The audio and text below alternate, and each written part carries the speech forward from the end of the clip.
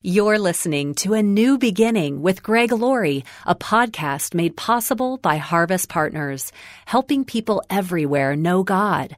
Visit our website and learn more about Harvest Partners at harvest.org. Today on A New Beginning, Pastor Greg Laurie takes us to a miracle described in the book of Acts, causing the jailer guarding Paul and Silas to want to become a believer. What must I do to be saved? He asks. And Paul says, believe on the Lord Jesus Christ and you shall be saved. Why do we complicate this message? It's so simple. Believe on the Lord Jesus Christ and you will be saved. That's it. That's our message. This is the day when the lost are found. This is the day for a new beginning. Amazing grace, how sweet the sound. Again you hear all the angels are singing. This is the day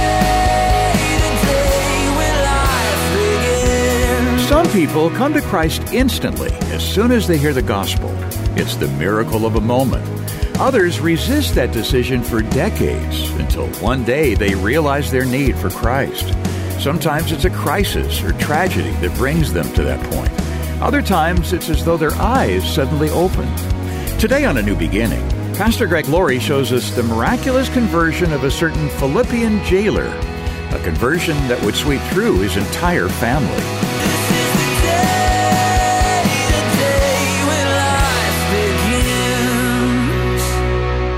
Grab your Bibles and turn to Acts chapter 16. And the title of my message is How to Look Up When Things Look Down. Now, what we're reading about here in the book of Acts is the second missionary journey of the Apostle Paul. And Paul now has a new wingman, and his name is Silas. So now they're headed to a place called Philippi. So he arrives with Silas, and there's this lady there, and her name is Lydia.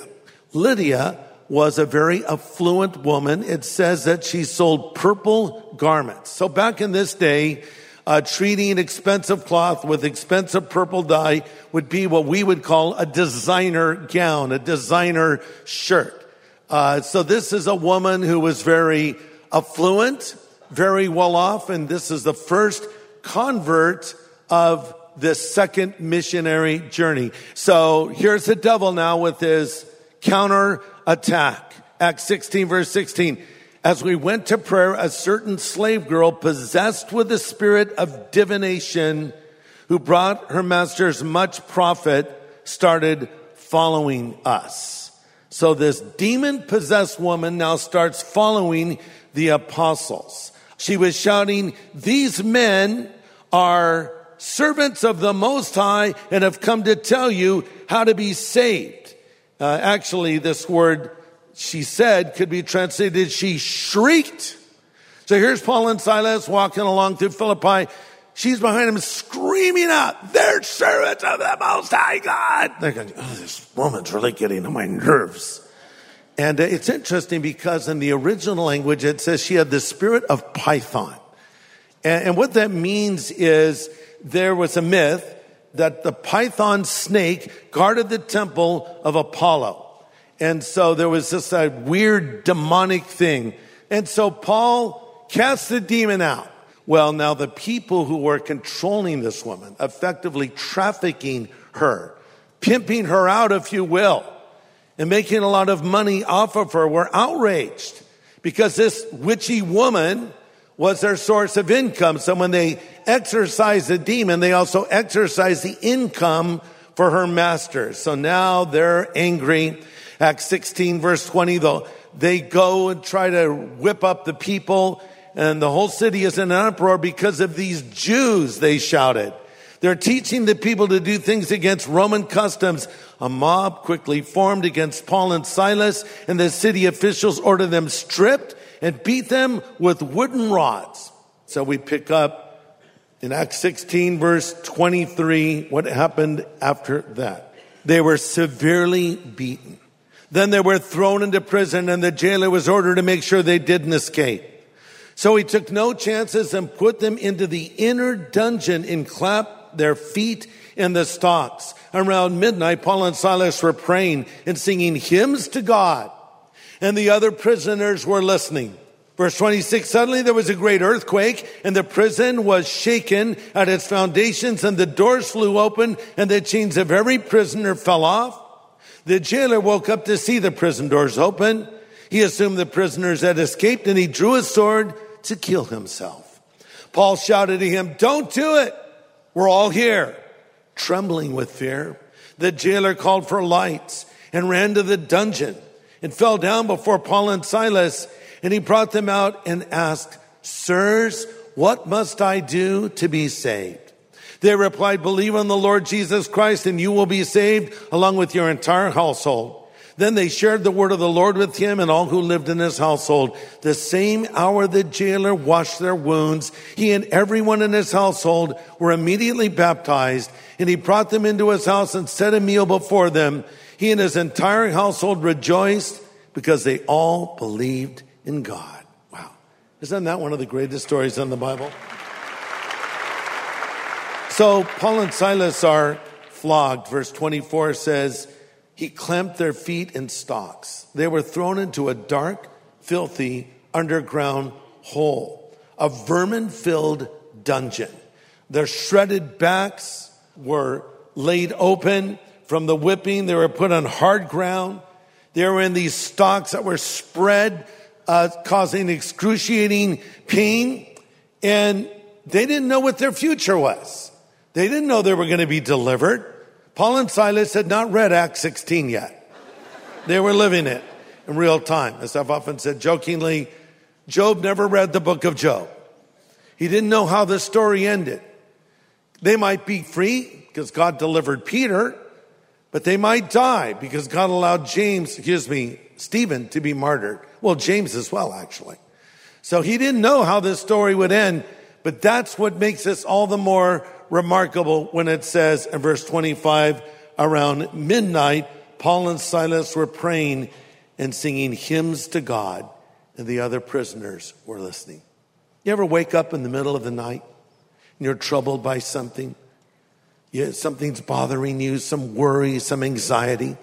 That's a good time to pray. I don't know if you should sing. You might wake up your spouse if you're married. But you could. But remind yourself of Scripture. Correct your thinking with what the Word of God says. And that's a good thing to do. In fact, the psalmist writes in Psalm 42, verse 8, through each day the Lord pours his unfailing love upon me, and through each night I sing his songs, praying to God who gives me life. They're singing praises to God. And the other prisoners were listening. By the way, this word for listening means to listen very carefully, or literally to listen with pleasure. I don't think anyone had ever heard anyone sing in this dungeon before. Now, were Paul and Silas doing a two-part harmony? Lennon McCartney, Everly Brothers, something like that? I don't think so. But the fact that they were giving glory to God in such adverse circumstances really caused others to pay attention, listening with pleasure. Have you ever been maybe driving along and you have the radio on and you're listening to music and a song you like comes on, so you turn it up? Oh, I want to hear this. I love this song. Then you sing along with it. Then someone turns the volume off and you're singing all by yourself and you don't sound nearly as good as you thought you did. Well, they're singing praises to God. Everyone's listening because this is such an unexpected thing. And it reminds us there that there's a lost world out there. And they're watching you and I as a Christian. And they're watching what we do when things go the wrong way. How do we handle it when a child goes prodigal? How do we handle it when we're laid off at work? How do we handle it when we get sick? How do we handle it when hardship comes into our life? And when we can still give glory to God, that is a powerful testimony that will open their heart, as it did in the life of the jailer. He had never seen anything like this before. He was moved very deeply. Now an earthquake comes, and it's a supernatural earthquake because no earthquake would break chains off of your hands necessarily. All the doors fling open. This guy's ready to kill himself. Why? Because if you're a Roman jailer, given this responsibility and your prisoners escape, you will be put to death. So he thought, I'm just going to do it myself. And Paul stops him. Don't hurt yourself. We're all here still. And this man falls down before them. And I love the verbiage, and I use King James here instead of New Living. Sirs, what must I do to be saved? A term of respect. Sirs, gentlemen, whatever you have, I want it. What must I do to be saved? So Paul gives them the truth of the gospel. You see, Paul probably could relate to this guy. He thought, oh yeah, I know this guy. I used to be this guy, except maybe I was a little worse. The fact that this man could whip them and treat them so horribly. Well, Paul used to hunt down Christians, send them to prison, even kill them. So he thought, I used to be that way. I want to help this guy out. What must I do to be saved? Believe in the Lord Jesus Christ and you will be saved. And immediately the jailer believes and he washes their wounds. Verse 33 says, and everyone in his household was immediately baptized. Now, I love how his whole home was impacted. A lot of times the way that Jesus comes into a family is through one person. One person believes. They become a Christian. And now this kind of upsets the family. Jesus said, do you think that I've come to bring peace to the earth? No, I tell you, division. A mother will be divided against her daughter, a father against his son. Your enemies will be those of your own household. We read that and say, what? I thought Jesus came to bring peace. He did, and he does. But sometimes before that peace, there's a division. Let me illustrate it because many of you have lived this. So you become a Christian, and at Thanksgiving, maybe there was a lot of drinking and a lot of partying and a lot of whatever. That was my life before. And, but now you're a Christian and you say, you know, I'd like to pray when it's time to eat, say grace. You've never said grace in your family before. And, okay, whatever. Let's pray. And you pray your prayer. And a lot of people don't like it one bit. But then one other family member comes to Christ. Then another one comes to Christ. So there's division at first, resentment. But now they're coming to Jesus one by one. And before you know it, it's a Christian family. I've seen it happen so many times. Passed on from generation to generation. Pastor Greg Laurie will have the second half of his message in just a moment. Hey everybody, I want to encourage you to join us for something we call Harvest at Home. It happens every Sunday at harvest.org and on our brand new app, Harvest Plus, which is available on your mobile TV devices. Download it now, and you can watch Harvest at Home with Christians from around the world as we worship together and study God's Word. So again, join us for Harvest at Home at harvest.org or on Harvest Plus. Well, we're in Acts 16 today as Pastor Greg presents his message, How to Look Up When Things Look Down. It's one of our top 10 most requested studies of the year. So look at all of the people that Paul and Silas reach in this chapter. The up and the outer, a lady named Lydia. The down and the outer, the demon-possessed woman.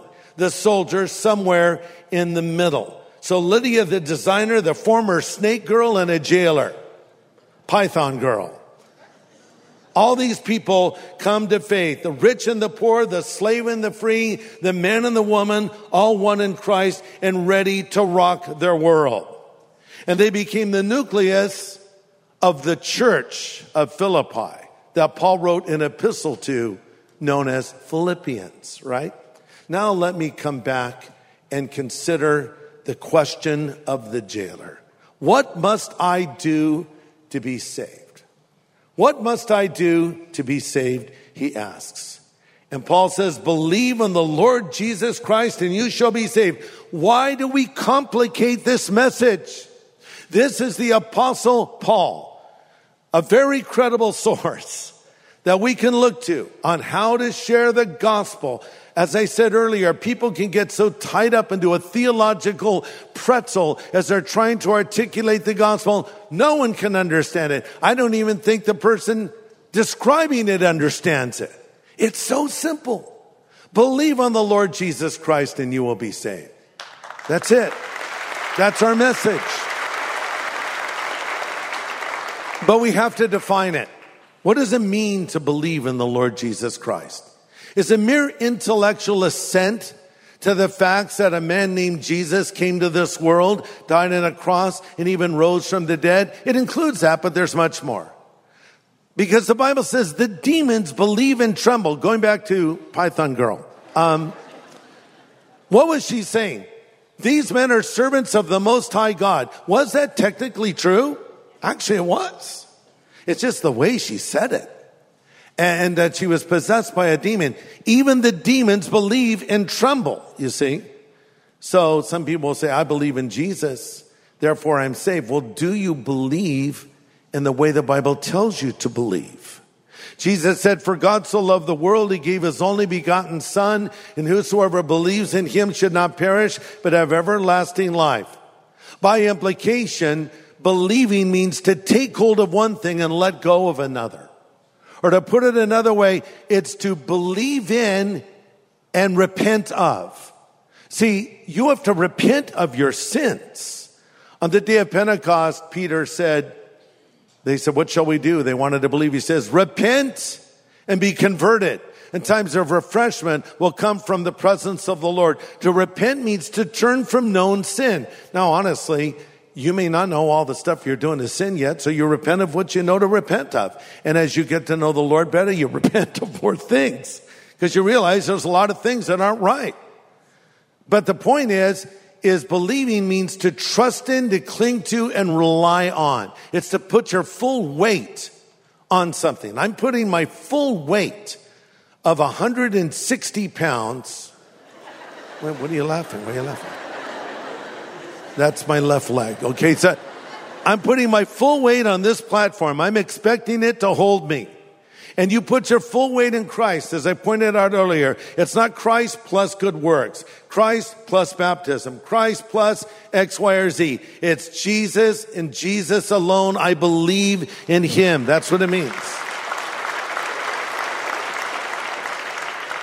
You say, well, saved. That's kind of a weird word. I don't think it's weird at all. Isn't it the perfect word?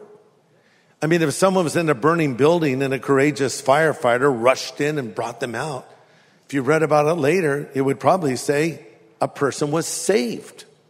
If someone was drowning out in the ocean, caught in a riptide, and a lifeguard swam out to save them, that's the word we used. They saved them. And this is what God does. He saves us. You say, saves us from what? He saves us, for starters, from future judgment.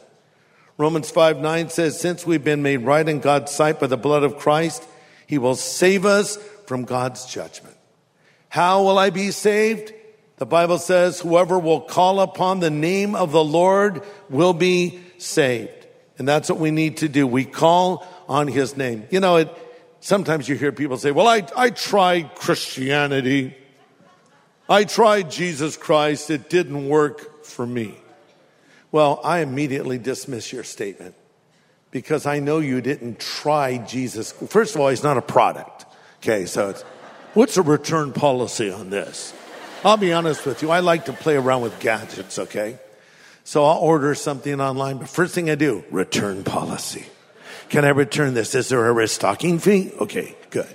Because I want to see this in real life, and I want to see if I like it. Look at it, I don't like it. Or, hey, I do like it, whatever. So people come to Jesus, all right, what's the return policy? It's not working. I tried it for a whole week. Jesus Christ is not a product. If it didn't work, it's because you failed, not because he failed, because he's not an it, he's a him, and he'll change you. I'd be like a person saying, yeah, I tried the whole medicine thing. It didn't work for me. I'm still sick. Wait, what happened? Well, you went down to the doctor. He did a diagnosis of your problem, said you need to take this medication twice a day until the bottle's done. And I think you'll be better. So you go down, you get your prescription filled, and you never open it, never do anything the doctor said. You get sicker. Yeah, I tried medicine. It didn't work for me. No, you didn't follow the doctor's directions. Or I tried the whole health club thing. I did the whole gym membership. You joined a gym? Yes, I did. Did you ever go to the gym? Oh, yeah. What did you do? Stood around and talked, then went for donuts afterwards. Okay, that's you. That's on you.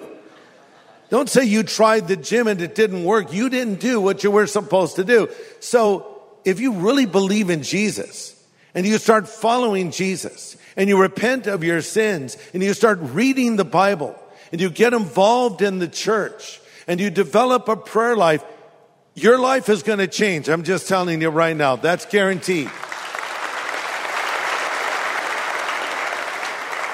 Don't worry about the return policy. You won't want to return anything. Yeah, so believe in the Lord Jesus Christ and you'll be saved. So let me close with that. Maybe there's somebody here, and there are people here. It's just weird things preachers say. Maybe there's somebody here. Well, aren't you talking to people? Yes, but I say this. Somebody here. But there probably is someone here who says, I'm here at church. I like it here. I don't fully understand all of this. I do want to change, but I don't know that I'm saved. I mean, I don't have the guaranteed assurance that I'm going to go to heaven. Well, let's clear that up. Because I'm telling you can walk out of here today knowing beyond the shadow of a doubt your sin is forgiven and you're going to heaven one day. What does Jesus say? He says, for God so loved the world, he gave his only begotten Son. Whosoever believes in him should not perish, but have everlasting life. Believe in him. And how do you do that? What did the jailer do? He just believed right there. I believe. And all right, let's go for it. Let's baptize you guys. This is amazing. How long did that take him to do? It doesn't say in a month passed. No, it was immediate. And that's how quickly God will save you and forgive you of your sin. Let me give you an opportunity in closing to get right with God and be saved and know that you'll go to heaven one day and be ready for the Lord's return. Let's make sure you're right with God. Let's pray. Father, I pray for any person here now. If they don't know you, I pray at this very moment, your Holy Spirit will work in their hearts and bring those that are not saved to you, to be saved, to be forgiven, to be made right with God. In Jesus' name I pray. Amen.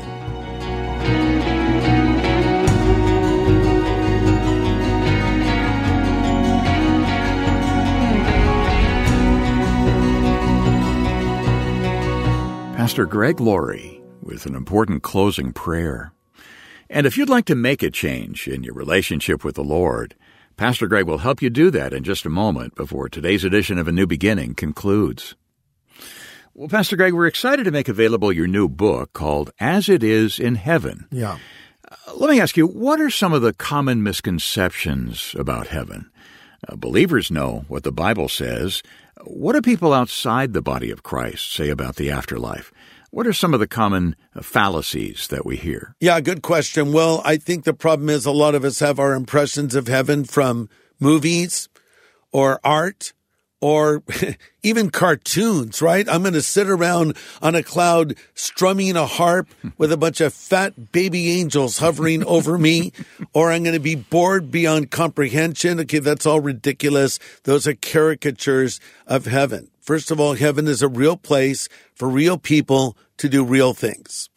Heaven is not some vague mystical thing. It's a destination. It's a place. It's as real as any city you've been to, as any place you've been to. In fact, the Bible says that heaven is a city.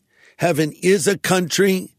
Heaven is a paradise. So think about a city that you've been to. Now, so many of our cities are filled with crime and urban decay and so many problems, but think about the best city you've ever been to and maybe the nicest restaurant you've eaten in that city, and now magnify that many, many times. You get a glimpse of heaven. Listen, the Bible says when we get to heaven, as an example, we will eat. I mean, I think that's literal. We're going to eat. It's called the wedding supper of the Lamb. So you'll be able to sit down with the great patriarchs and matriarchs of Scripture, the men and women of God, and have a meal with them. I mean, you could sit down and say, hey, Martha, could I have another serving of that? Or Peter, could you hand me some more bread? Or, hey, Lot, could you give me a little more salt for my meat? Oh, Lot, you're so sensitive. Chill, man. You know, I'm just kidding, but you have to read the story of Lot in the book of Genesis to get that weird joke. And I'll be reunited with my loved ones who've gone on before me, my grandmother, my grandfather, my mother, my father, my son, Christopher, many friends that have preceded me to heaven. But best of all, even more than the great men and women of the Bible, even greater than seeing our loved ones, you'll be with Jesus. And that's what heaven is all about. It's about being with Jesus. So I've written about this and a lot more about the afterlife in my book, As It Is in Heaven. So I address topics like, what is heaven like? Where is heaven? What will we do in heaven? Will heaven be boring? And many, many more questions that people have about the afterlife. And I'd like to send you this book, As It Is in Heaven, for your gift of any size. I think it will answer a lot of your questions. And I trust it will be a blessing for you so you can become more heavenly minded in the best use of that phrase and learn more about this wonderful place God has prepared for you. We'll send it to you for your gift of any size to help us continue to bring the gospel to people that need it so desperately. Yeah, that's right. And we have a copy waiting for you right now. Not only would this bring you a lot of encouragement and insight, think of it as a gift for a friend, maybe someone who just lost a loved one or someone facing a serious illness. As It Is in Heaven.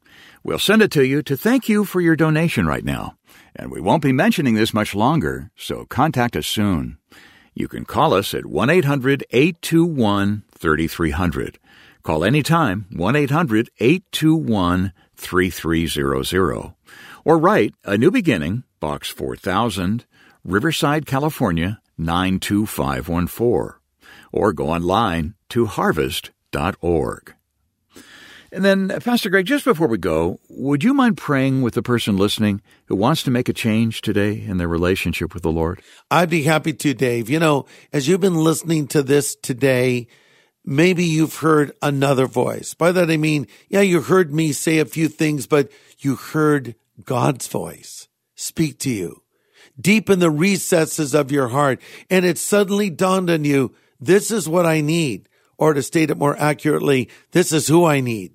I need Jesus and I want Jesus, but maybe you don't know how to make that connection. Let me help you. Pray this after me right now if you want Jesus Christ to come into your life. Lord Jesus, I know I am a sinner and I am sorry for my sin and I need your forgiveness right now. Would you come into my heart and my life as Savior, as God, as friend? I choose to follow you from this moment forward. Thank you for calling me and accepting me and forgiving me. In Jesus' name I pray. Amen. I know that was a relatively short prayer. Maybe you felt something as you prayed it. Maybe you felt nothing. That doesn't really matter because God's word says, these things we write to you that believe on the name of the Son of God, that you may know that you have eternal life. It doesn't say, so you may think you have it, or you may hope you have it if God's in a good mood. No, that you can know it. And I want you to know, if you pray that prayer and meant it, Jesus Christ, the Son of God, has come into your life. So congratulations. You're now a Christian. Now continue to follow the Lord. And to help you as you follow the Lord, we'd like to send you Pastor Greg's New Believer's Bible.